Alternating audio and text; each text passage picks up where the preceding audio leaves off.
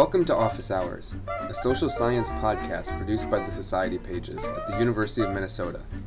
Join us for conversations with prominent scholars, writers, and researchers as we discuss their ideas. Come in.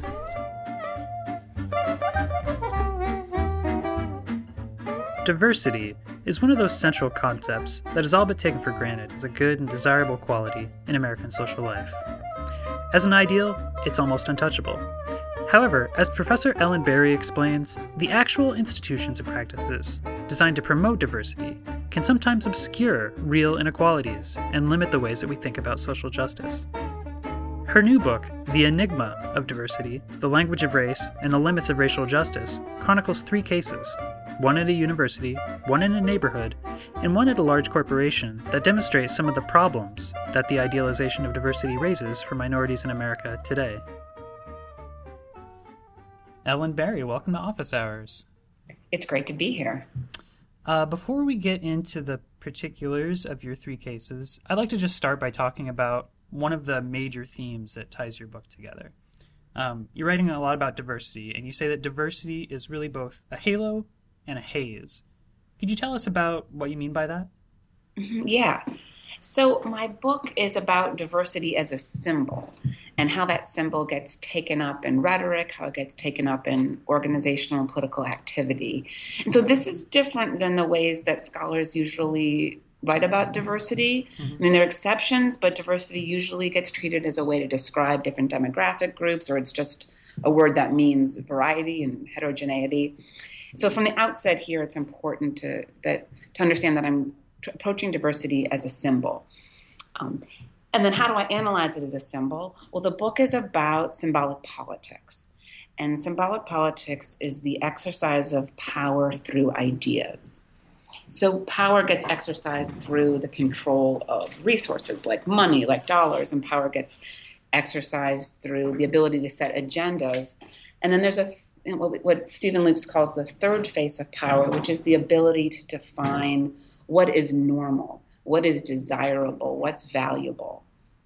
And diversity is politics are at that level. So I want readers and listeners to think about diversity as this symbol that's taken up by people in positions of power, like university presidents, CEOs, politicians, and it becomes a framework for these leaders to define the world, to make sense of what's happening. And throughout history, diversity has been primarily used to refer to race, and specifically to the integration of people of color, usually Black people, into white settings.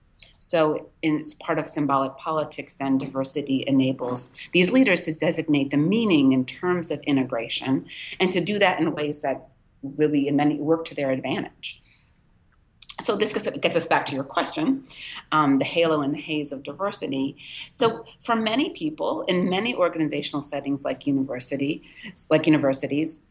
the symbol of diversity gets treated as something that's unquestionably good. I mean, who is going to say that they're against diversity? Mm-hmm. So I think Ann Coulter is on the record of saying that, but for the most part, it's a very marginal position. That at least rhetorically people will say we want diversity in our communities and our friendships. And there was a great survey that was done by Doug Hartman and other folks at University of Minnesota that found this. It was, more than 90% of the population said they wanted diversity in their friendships and where they lived. So this is the halo of diversity. And it's especially significant that white people seem to be on board with diversity. If we're talking about diversity as an issue of race and racial integration, there's a satirical blog called Stuff That White People Like, and diversity on the blog is near the top of that list. So we have the halo. This is the halo, and then there's the haze, and that's really the haze is what really motivates the book. That it's not really clear what these leaders are doing when they take on diversity as a value. And it's not clear what they are actually achieving when they are pursuing diversity. So that halo and haze, turn diversity into an enigma. And that's the title of the book. They make diversity this puzzle that the book tries to unravel in order to understand pluralism and race and inequality in the United States today. Mm-hmm. So to get into that, Enigma empirically, your research jumps off from sort of 3 case studies. But like you say, right, unlike other projects that might be looking at demographic or social, even legal dynamics of race in the United States, you're really interested in the ways that our culture itself gives meaning to race. But like looking at culture can be really hard to do. So could you tell us a bit about how that interest in culture shaped your research design?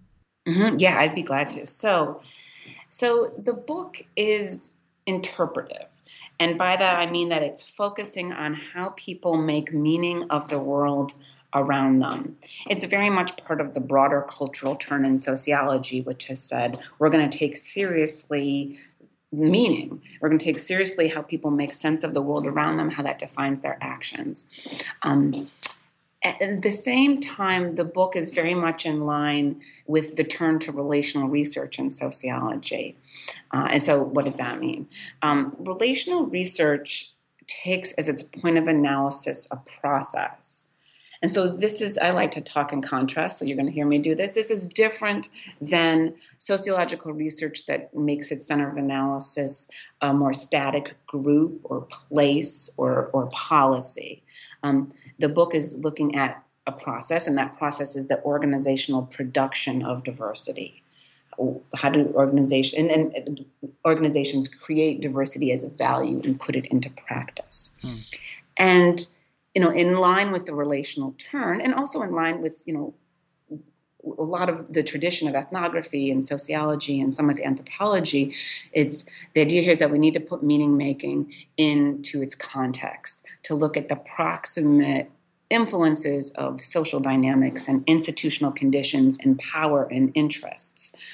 And so this is also, as a point of contrast, different than a cultural sociology that looks primarily at meanings. So like an analysis of representations of race in sports magazines.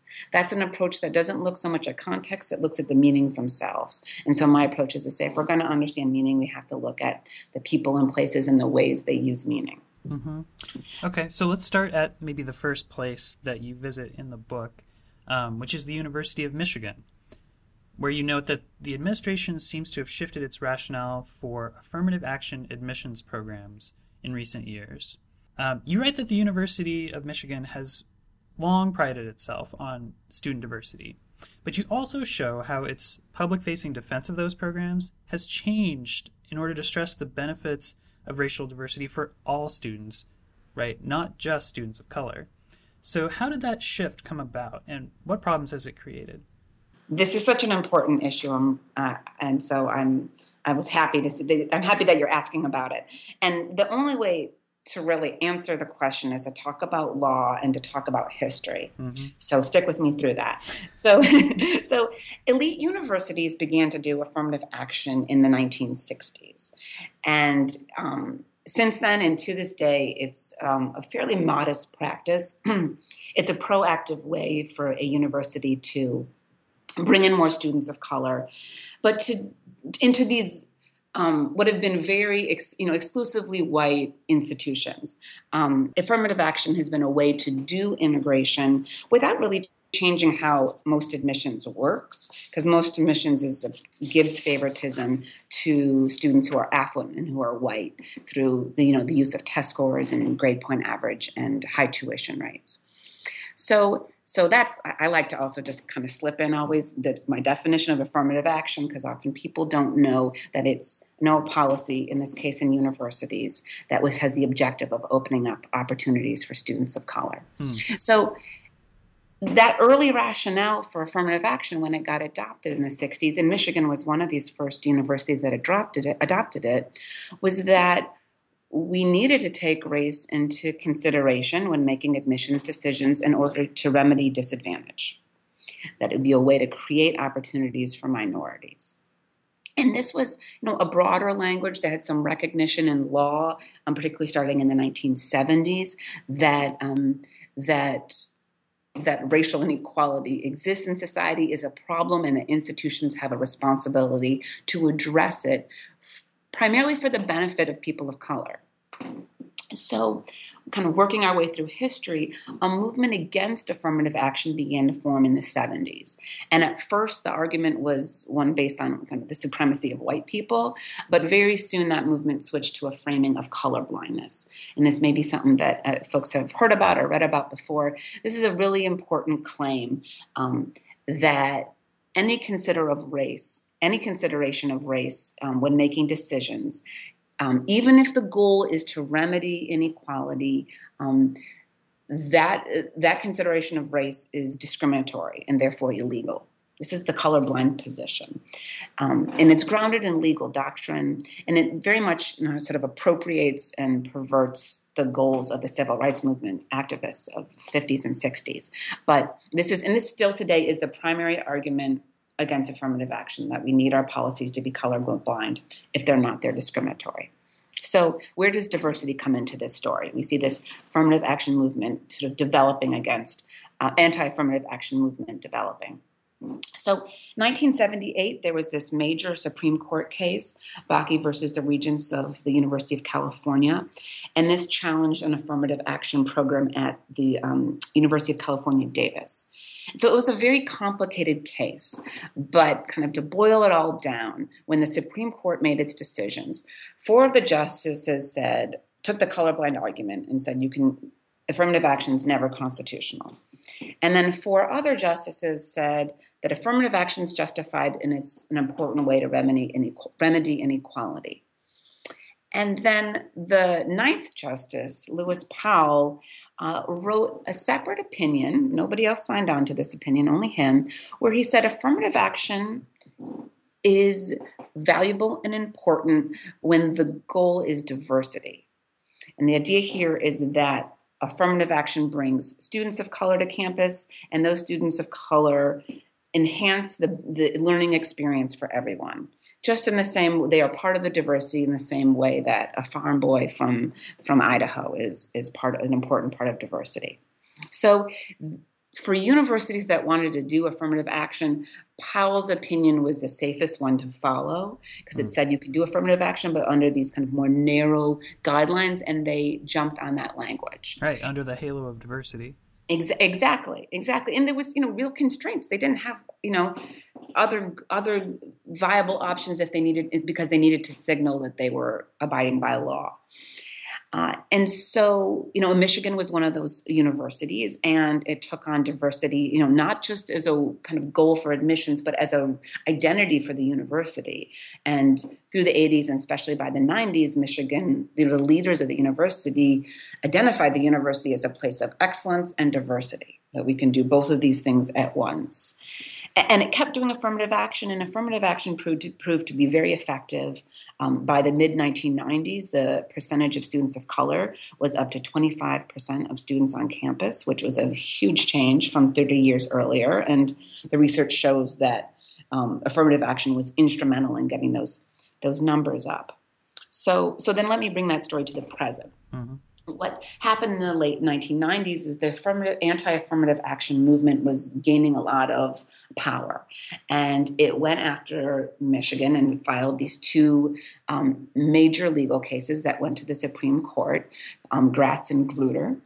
And these were the most important cases on affirmative action since Bakke. And Michigan mounted this very vigorous defense of affirmative action, and it built on Powell's opinion and built on what now gets called the diversity rationale, that having students of different racial backgrounds learning together has this instrumental payoff where it's better for the learning environment for everyone. So think about this for a moment. This is different than that message about remedying inequality, where the idea there is that we're doing something to help people of color improve their life circumstances, versus we're doing something where even white people are going to be better off with diversity. So the university didn't have another choice. I mean, the diversity rationale was the legally sound and viable argument that they could make.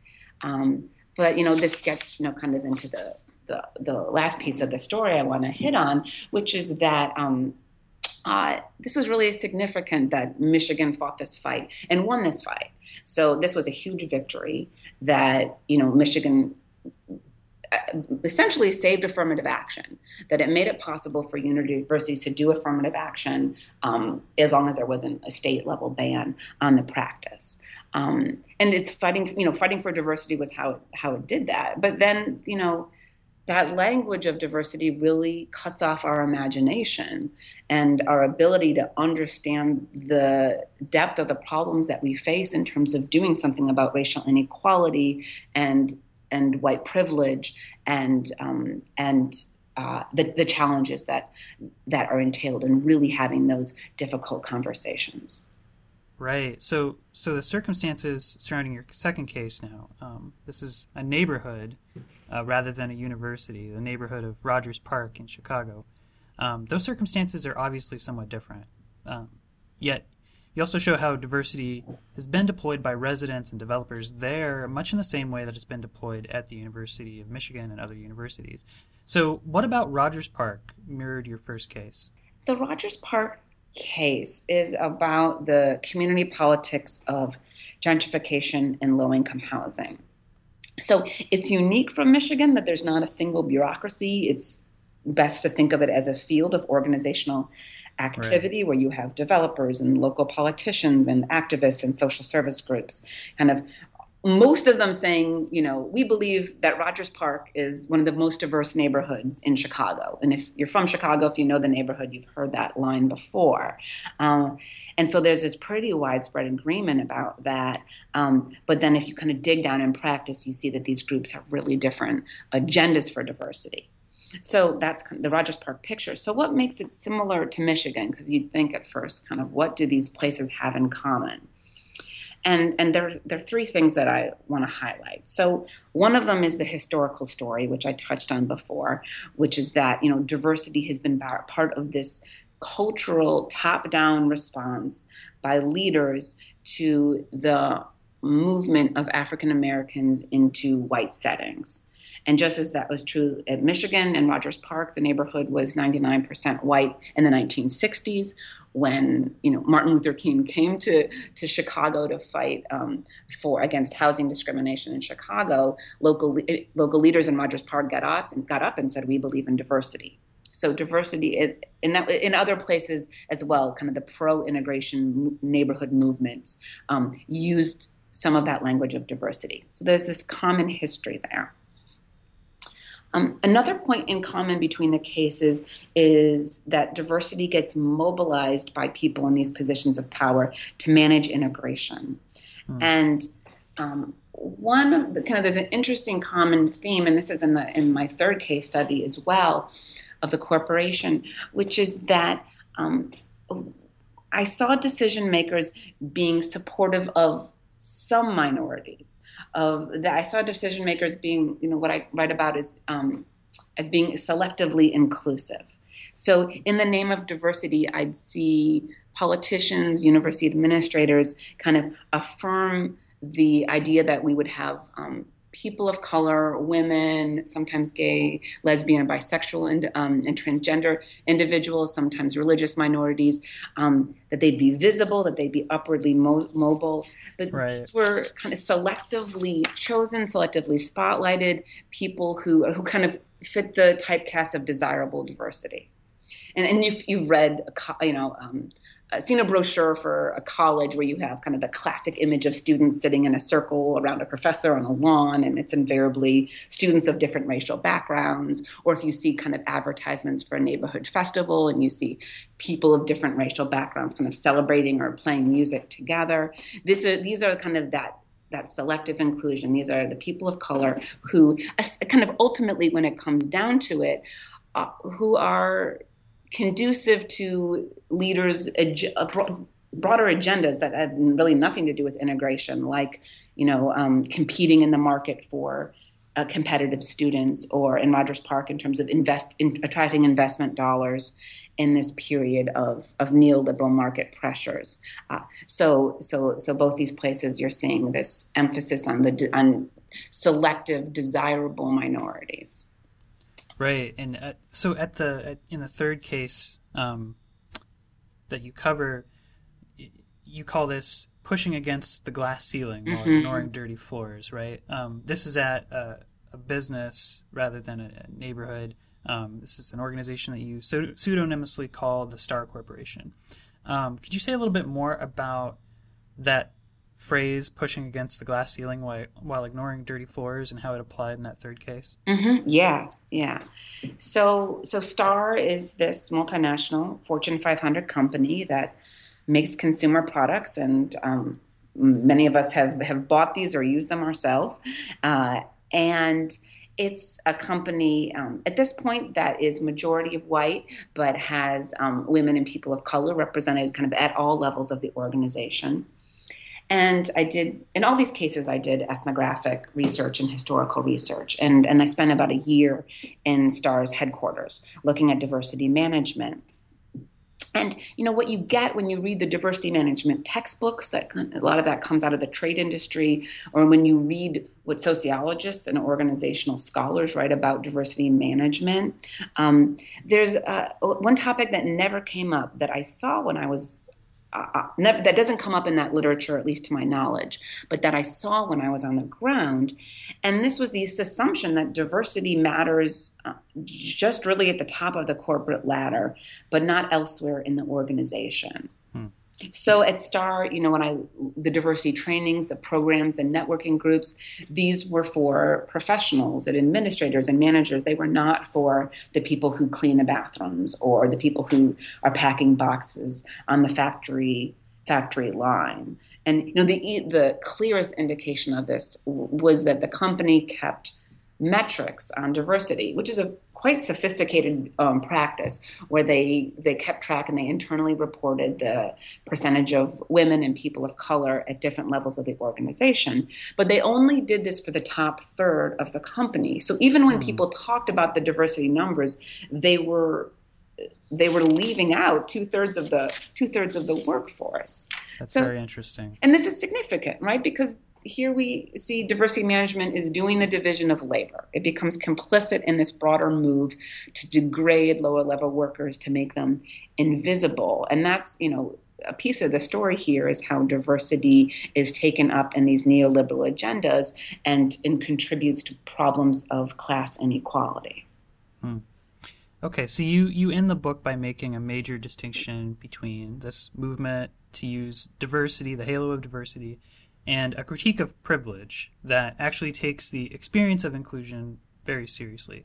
So to wrap up, what does that distinction look like, and how can it lead to a more powerful movement toward racial justice? Okay. So we can think of the diversity movement in many ways as a public relations move, as this kind of top-down move by organizational and political leaders that in some ways has helped to make the ideas of pluralism and racial integration more broadly appealing. So that's not insignificant, especially if we're concerned about problems of racial inequality, especially insofar as it helps to get some buy-in from white people.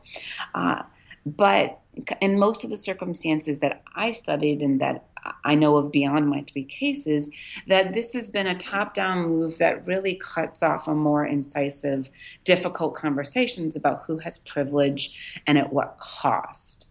And it's also a movement that hasn't really rallied behind broad-based policies that get at the roots of inequality or the gaps between the rich and poor. So there are effective policies like affirmative action and college admissions that get justified in the name of diversity, but even those policies tend to be tacked on to broader systems and structures and cultures that give unfair advantages to white people and wealthy people at the expense of other groups.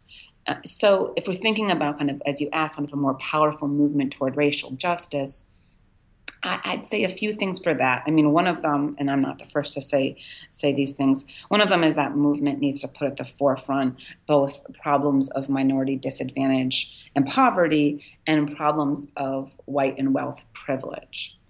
That'd be a piece of it. Another piece is that people from marginalized groups who share an objective of addressing inequality need to be at the table, at the head of the table, need to be having a say in setting the agenda.